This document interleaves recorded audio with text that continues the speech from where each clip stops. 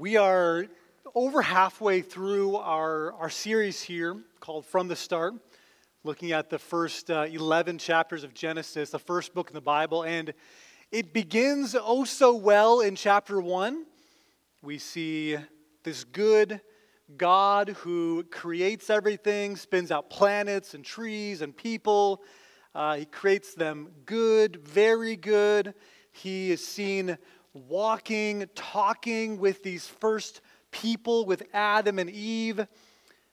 But then we get to chapter 3. It doesn't take long for things to kind of go downhill. Chapter 3 is what's known as the fall. And we see this kind of tumbling kind of stone getting bigger and bigger of the first peoples. They are tempted, they disobey God, they hide from Him, they lie to Him and blame each other. It's not good. Well, unfortunately, as you just heard from Colby, chapter 4 doesn't get much better. In fact, it gets worse and worse and worse, as we're going to see. The next generation after Adam and Eve just kind of doubles down on sin to see how bad they can be. And then in chapter 5, we're going to also look at, there's this kind of genealogy. There's 27 different people named in these two chapters, some that we're going to look at. Has anybody here done any kind of genealogy study, ancestral study of kind of your heritage, people, maybe professions they did, where they lived, last names? My aunt has done some work on the Warners, and when they came to America, even looking back over to like the 1500s, there was a religious person who was martyred. I was really hoping they would be like, some sort of Martin Luther kind of fighting for the Reformation, but I think they were actually Catholic and died as a Catholic. You can look at your history, your ancestors, your mom, your dad, whoever, and there's probably some good, some bad, sometimes even generational sin or secrets. This last summer, my wife and I, we took a trip to New England. I've got a picture to show you guys up here. We went and stayed with some friends, and while I was in New England, I had to do this nerdy pastor thing and go to the memorial of Jonathan Edwards. He was a pastor in the 1700s, led what's known as kind of the Great Revival. There's nothing nerdier than going to like a graveyard with your wife on vacation, other than maybe like on your honeymoon going to see the Dead Sea Scrolls. Not that I did that. Yes, I did. There was some research done, though, about Jonathan Edwards and his heritage, people that came after him. They looked at 729 of his descendants. 300 became preachers. 65 became professors. 13 university presidents. 60 authors. 3 congressmen. 1 vice president of the United States. There were mayors, governors, doctors, lawyers, college graduates. Even looking at like, did they cost the state anything? Nope, didn't do that. Pretty good heritage, right? People to follow and be like. There was also a study done of somebody else in the same time period. His name was Max Jukes. And they looked at about 1,000 of his descendants. 300 died prematurely. 100 were sent to jail, an average of 13 years. There were 190 who were public prostitutes, 100 drunkards, 7 murderers, 60 thieves, 310 paupers, and they counted up that family has cost the state $1.2 million. Very different heritages and people to look to be like or not. If that doesn't encourage you, inspire you enough, I found this song from 1992. Maybe some of you remember this. It says this: "Sometimes I dream that he is me. You've got to see that's how I dream to be. I dream I move, I dream I groove like Mike. If I could be like Mike. If I could be like Mike, be like Mike, be like Mike. Again, I try, I just need to fly." This was a 1992 Gatorade commercial. Maybe you remember this, about Michael Jordan. He's playing basketball and he's drinking Gatorade the whole time. And at the end it says, "Be like Mike, drink Gatorade." Like out of the cool glass bottle too, right?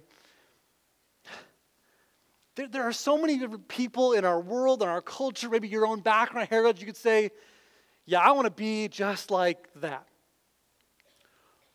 Or the opposite. I don't want to be like that.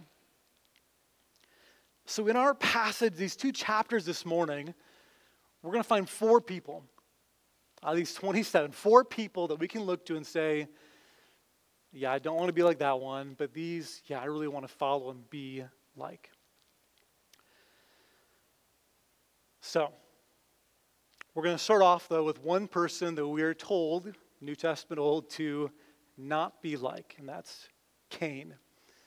Number 1, if you're taking notes, do not let sin rule over you like Cain. As I said, chapter 3, it is this true, real story of the first people who disobeyed God. God says, you can eat of any tree, but this particular tree, the tree of the knowledge of good and evil, do not eat from. And what they do, they ate from that tree. They disobeyed. They are cursed in different ways. They are kicked out of this paradise, this garden paradise, separated from God. And then sin begins to kind of grow. It kind of begins to, it doesn't just stay with that one thing, but begins to kind of stain their hearts and affect other generations and people and their own kids. It kind of multiplies. And this story of Cain, that we find the first brothers in the Bible, this major thing he does, doesn't just come out of nowhere even. It slowly grows in his own little heart. So, chapter 4. It begins well, right?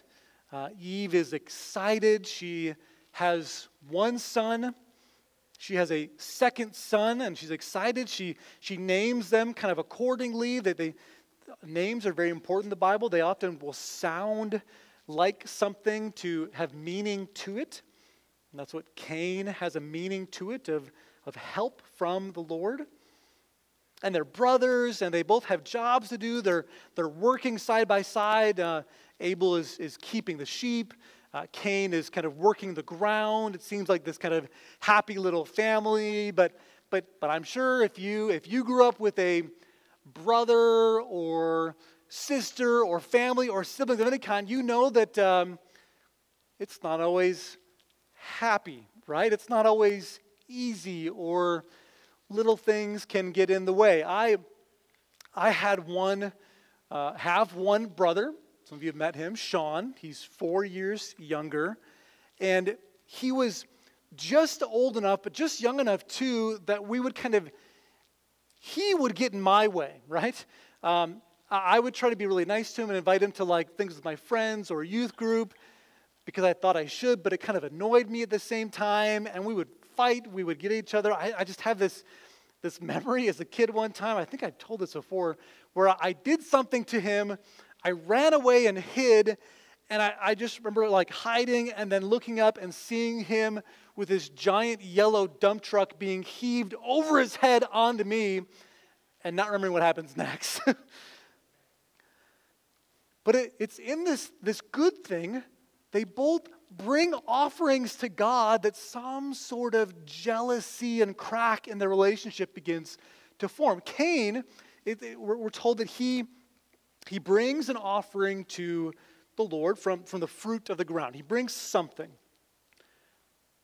Where Abel, it kind of goes in a little more detail that he brings of the first fruits of his his flock. He brings of the fat portions.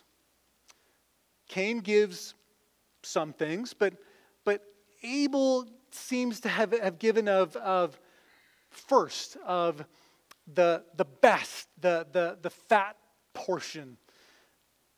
You know, we have kind of this really negative stigma of fat in our society, fat on food, be lean and all that, but really, like, you get a little fat in your bacon, you cook with some fat, a little fat on your steak, it just adds like flavor, and that's the idea here, that it's the goodness, the extra, the fat, the first.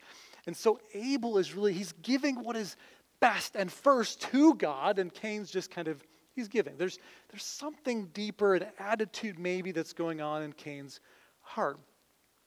Just side note, like do this sometimes, this is the first time that we see in the Bible of people giving of an offering, giving to God.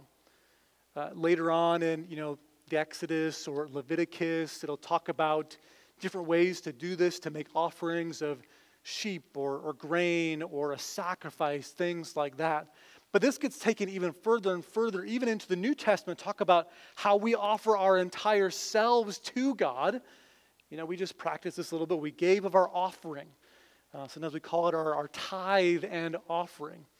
And the same principle applies to us today, that we don't want to just give of, okay, God, here's some stuff that I found, but the first, the fat portion, the best of what we have to God. That's the idea of a tithe even, that it's the first 10%, the best that we are giving to God. It's a good heart check for us to think about. Am I giving of my best, my offering to God, or just whatever I find? Now, Cain responds right away. We see that he responds with anger. He is very angry in verse 5. His face falls. There's disappointment. There is frustration. I mean, maybe you can relate in some way when you see somebody else getting something better.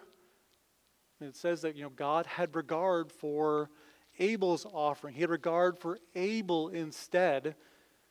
So Cain he's jealous, he's angry, and maybe you felt that same way where, God, why did you bless them and not me? You've given them the better job, the bigger house, the newer car, and then you begin to kind of feel these emotions all of a sudden of anger and disappointment and depression and all these kind of things. What do you do with those emotions and feelings? Well, for Cain, they begin to fester and grow into this plan. And God, who knows all things, he knows this. He approaches Cain in verse 6. He goes to him and says, well, why are you angry? He gives him kind of an opportunity here. He warns him. Why are you angry? You should do well. Your brother, he gave of the best. And then he has such an interesting line here that God says to him. He says, sin is crouching at the door. Its desire is contrary to you, and you must rule over it. This is still so true for our own lives. When you feel that burst of emotion and anger or whatever it is that kind of sets you off, or you feel tempted to sin, sin is crouching at the door.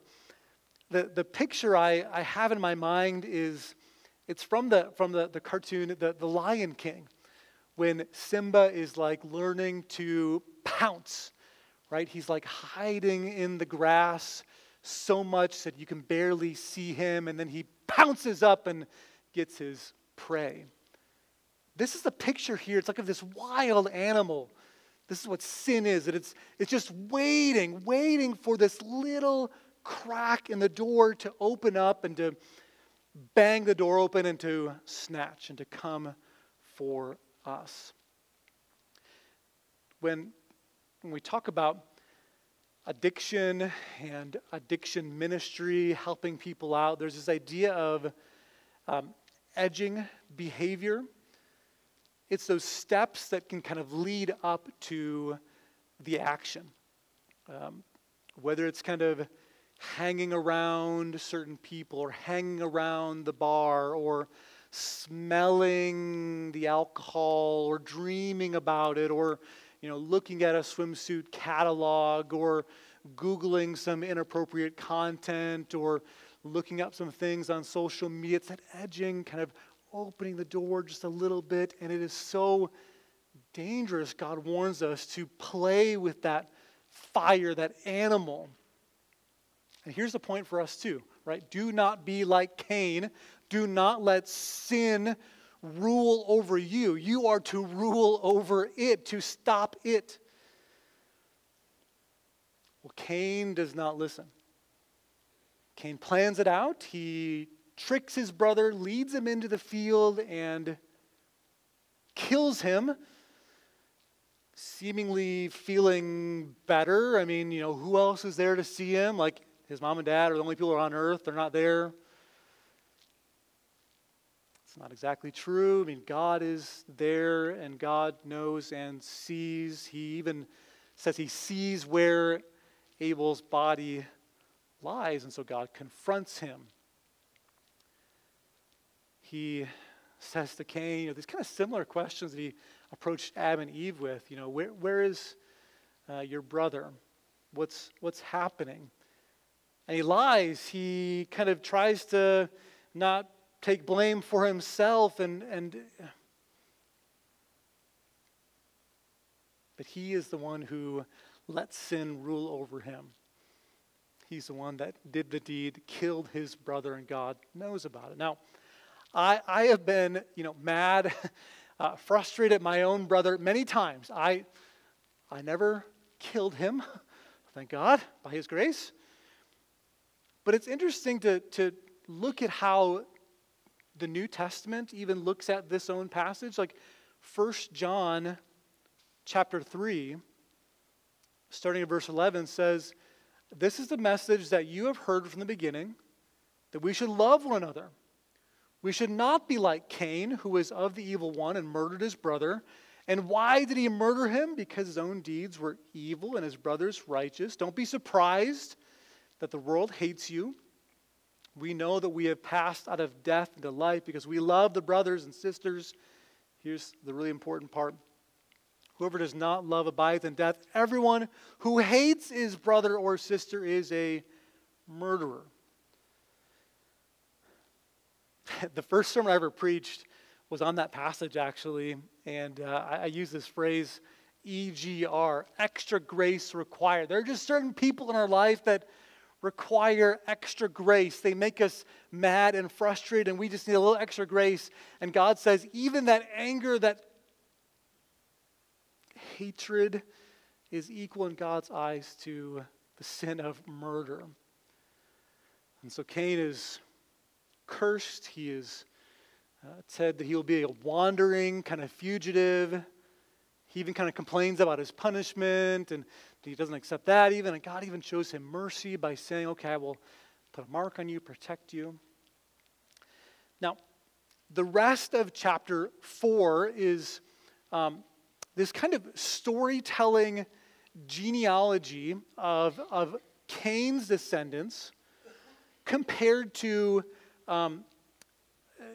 Adam and Eve's new son, Seth. There's this interesting little phrase at the end of chapter 4, verse 26, that says, "At that time, people began to call upon the name of the Lord." So we're going to see now in chapter 4 these two bloodlines, Cain's genealogy bloodline, this new one of Adam and Eve's new son, Seth. One kind of begins to descend away from God, and one, they begin to call upon the name of the Lord. So number 2 here, person to be like this time, is stand out from a godless culture like Seth. Verse 17, 18 in chapter 4, Cain then goes away from the presence of the Lord. That's not a good thing, right? We should never have that in our life. That's part of his maybe disregard for God and all his ways. He's told to be a wandering person, but he then settles and builds a city. He goes away from the presence of the Lord. He's not willing to even be by God, doesn't want anything to do with him. This never turns out well for anybody, you, me, when we do this. But it goes into kind of his genealogy, which is sometimes hard, boring, right, when we read that in the Bible. But there's Enoch and Irad and Mehujael. And they give these little hints of things they're doing, though. In verse 20, it talks about, these were the first people to dwell in tents and have livestock. They're creating a livelihood for themselves. They're doing more with animals and livestock and cows. And then in verse 21, we get these people were the first ones to make music, to play the lyre and to play the pipe. And then in verse 22, these first people to forge instruments of bronze and iron, maybe weapons even. So they're beginning to create a world for themselves, a culture, music and instruments and weapons, and there's some good and some bad, but this is all away from the presence of God, it talks about. Yes, there's advancement in humanity, but any advancement in humanity, technology, medicine, all that, travel without God will only get you so far. And it's not just in like this technology that they're advancing in their culture. It's even in their broken relationships. It's even in marriage, in moral advancement. Verse 20 or 19, it talks about Lamech. He's the first man to take 2 wives. And then in verse 23 and 24, he begins to brag to his new wives about how he killed somebody. Right? It's like this new song he's singing in verse 23 and 24, like, I have killed a man for wounding me, a young man for striking me. I mean, he's trying to like brag to his wives that he has for killing somebody. This is how far sin is beginning to creep in, that it's not just God's plan of marriage, one man, one woman together, 2 wives, murder, bragging about it. And then he kind of like presumes on God that God will even protect me. And he protected Cain in this 7-fold vengeance. 77 times he will protect me. And it's not hard to look around today and to see that we live in a godless culture, right? Some of the values, the morals that are being advanced in different parts of America, in Iowa, in our world, it's hard. It is terrible. But there's this little glimmer of hope, like I said at the very end. Verse 25, it says, and Adam knew his wife again, and she bore a son, called his name Seth. For she said, God has appointed for me another offspring instead of Abel. For Cain killed him. To Seth also a son was born. He called his name Enosh. At that time, people began to call upon the name of the Lord. So in the midst of this reminder about Cain's sin, killing his brother, there's this contrast to people began to call upon the name of the Lord. I listened to this podcast recently from an interview of a guy who was looking at our culture, and he was trying to view our culture as a Christian and saying, what does our culture view us as? And he's kind of seen this switch that maybe 50, 70 years ago, there was a positive view of Christians. If you were a Christian, it was almost better for you to get a job, to have morals and high standing, and that was good. he said it then kind of became neutral to be a Christian, but today it's seen as more negative. If you are a Christian, firm believer, conservative, it is harder to get a job in Silicon Valley or Hollywood or D.C. There is a negative view from our culture. So it is difficult. It's hard to live differently in a culture, godless culture. But here's what we have. A line, a people, something happened that caused them to call upon the name of the Lord. So this is a good question for you to think about. How do you, with your home, your family, your future generations, your legacy, how will you do that? Stand out in this generation. Maybe it's these commitments you make to, be here Sunday morning or Wednesday night with your kids. Maybe it's as simple as praying before meals, even when you have family over or friends over, that this is what we do, this is who we are. Refusing to watch certain movies or TV shows or, I don't know. How do you stand out in a godless culture? Well, let's read on to the next section here, the first 5 verses of chapter 5. This is the book of the generations of Adam. When God created man, he made him in the likeness of God. Male and female, he created them. And he blessed them and named them man when they were created. When Adam had lived 130 years, he fathered a son in his own likeness, after his image, and named him Seth. The days of Adam after he fathered Seth were 800 years, and he had other sons and daughters. Thus, all the days that Adam lived were 930 years, and he died. We see this repetition going on here of kind of chapter 1, chapter 2, of being made in the image of God. But what we're also going to see is kind of death. And there's one little highlight in these verses here of a guy named Enoch. So number 3, in the face of death, walk with God like Enoch.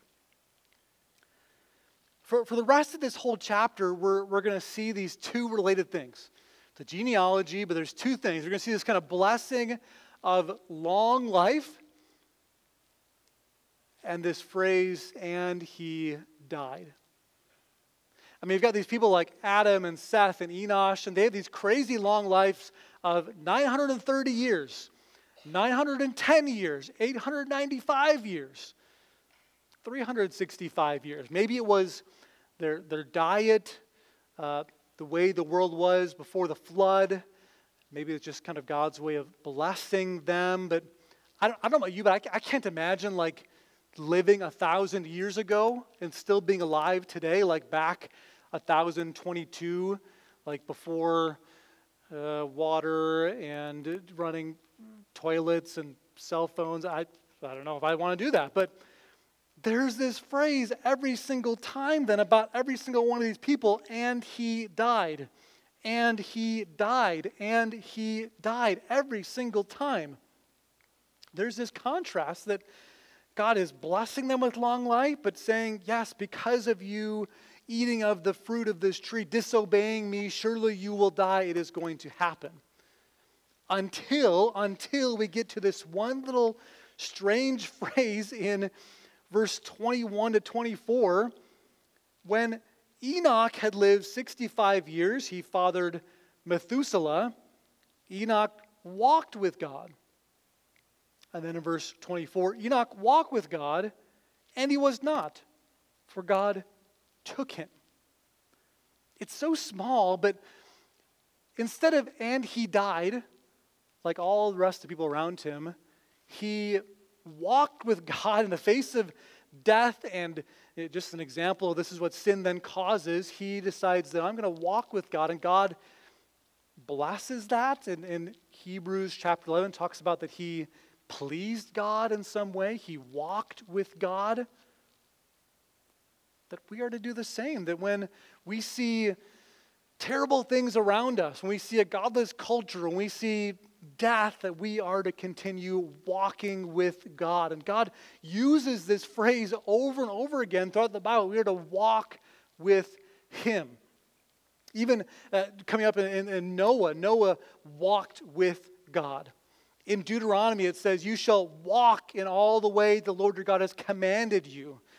Or in bad ways in 2 Kings, but Jehu was not careful to walk in the law of the Lord. Or Micah chapter 6, he has told you, O man, what is good and what does the Lord require of you? Do justice, love kindness, and to walk humbly with your God. Or the most, I think, pointed one in the New Testament, Ephesians chapter 4. I, therefore, a prisoner for the Lord, urge you to walk in a manner worthy of the calling to which you have been called. Then later on, now this I say and testify in the Lord, that you must no longer walk as the Gentiles do in the futility of their minds. Sometimes we use that phrase like, how's your walk going with God? It's this idea of going forward, steady, God at your side. Wherever He's directing you, you are going. You are on pace with Him. Not turning the other direction, not running ahead of Him, not walking, being with God. As we come to our last point here, if you've been around my preaching for any time, you know this, you see this, that I often like to hide or put my application right in my point. So if you remember nothing else from today, maybe you remember these application points, do these things. Stop letting sin rule over you, stand out, walk with God. And just to be like forthright with you and honest, I don't know if anybody can do those things. I think I'm actually kind of setting you guys up for failure on purpose. I don't know if any of you, if I am strong enough to do these things, to walk with God every single day, to stand up to a godless culture that is against you every single day, to stop sinning. I can't stop sinning without some sort of help. We need something more, something better than just on our own, be strong enough, do better. And that's why I think this last point, this last thing we're going to wrap up with is so important. This last name we're going to look at, there's something more that he does. He's put your hope in the only one who can provide relief, as this guy Lamech does. Pick it up with me in chapter 5 at verse 28. When Lamech had lived 182 years, he fathered a son and called his name Noah, saying, out of the ground the Lord had cursed. This one shall bring us relief from our work and from the painful toil of our hands. There's these similar genealogies here again. They're kind of comparing these two. Cain's line, Seth's line. There's similarities about death. He died and names and all this. But in the end, there's these two Lamechs. Cain's future Lamech had two wives. He's bragging about what he did. And then this Lamech here in chapter 5, a different person, he has this hope. He has this looking to the future of something better. He's seen all of the death, the cursing, the lying, all the pain. He looks to some sort of relief, and his hope, his relief is in his son, in Noah. That's kind of what his name means, is hope, relief. Hope from the painful toil, even though God had cursed the ground. And as we're going to see that, yes, Noah walks with God, but Noah is not even the answer. But his idea of putting your hope in something, in someone, I think again gets picked up again, is realized in something greater. Right? We are to put our hope as believers in Jesus, in the only one who can truly do these things. This guy Noah can't really do this. He can't really provide relief from their pain, from from the toil, from all this, but it's only through Jesus that we can have true relief. 2 Thessalonians 1:7 says, and to grant relief to you who are afflicted as well as to us, when the Lord Jesus is revealed from heaven with his mighty angels. You know, I started with this, looking at Jonathan Edwards and his line, his legacy, and different people you can be like.